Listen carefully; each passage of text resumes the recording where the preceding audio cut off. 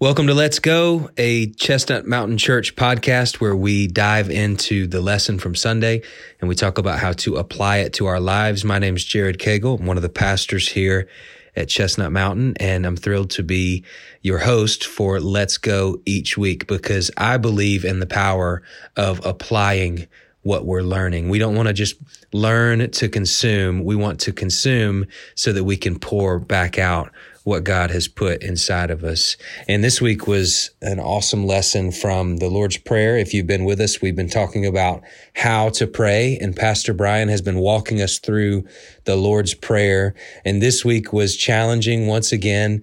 Matthew chapter 6, if you have your Bible, verses 11 and 12, give us this day our daily bread and forgive us our debts as we also have forgiven our debtors. Give us this day our daily bread. We're dependent on you. We are looking to you to provide what we need, and forgive us our debts. Provide for us what we need the most ultimately in this forgiveness of our sins and of our debts. And then he goes further and says, as we also have forgiven our debtors. This connection between God forgiving us as we forgive our debtors. This is a challenging connection. And Pastor Brian talked to us about the sin of unforgiveness. Wow. Forgiveness is such an important and difficult part of the Christian walk.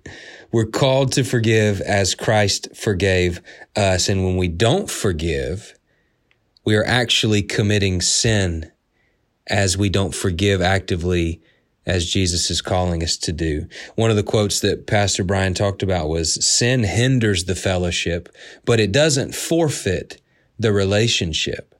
So this sin of unforgiveness, as we walk in unforgiveness, as we walk not forgiving our brothers and our sisters, we find that this sin hinders the fellowship between us and God and between us and our brothers.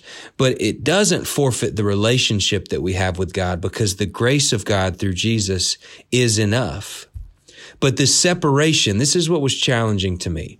This separation that it causes, this hindrance of the fellowship when we don't forgive, this separation is concerning. Ultimately, when we're not forgiving, when we're not walking in forgiveness, we're putting separation into action. We are the perpetrators of this separation. And we don't experience full freedom ultimately in Christ unless we're walking in forgiveness, forgiving others as He forgave us. This is so important to be walking out as we are repentant of our sins, as we're asking God to forgive us of our sins. We also are to be walking in forgiveness with one another. Forgive as you've been forgiven. So the question for us all, the question for us on Sunday and the question for us today is, who do we need to forgive? Who do you need to forgive? Who do I need to forgive? Because the truth is, if there are people that you're not forgiving in your life, you're the prisoner. You're creating this prison for yourself. You're not walking actively in freedom, the freedom that you have in Christ, because you're choosing to hold on to bitterness and unforgiveness. And ultimately, this is creating a separation that is concerning. Jesus has made it possible for us to be forgiven first by God for our debts, for our sins. And He's also made it possible for us, like Him, to walk in forgiveness. This picture of Him walking the road to Calvary, being spit upon, being whipped, being yelled at, scoffed at, carrying the cross for us. This picture of Him literally walking in forgiveness all the way up on top of that hill until He hung there and it was accomplished. This is the path that we should be taking actively as Christians. And ultimately, this is the path where we will experience the most freedom because it's what He died for.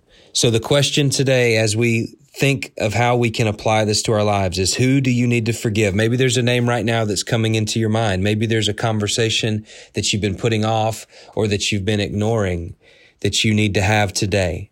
I want to encourage you to do that. Walk in forgiveness. Remember, we forgive because we've been forgiven by the one who deserved all the praise from the beginning.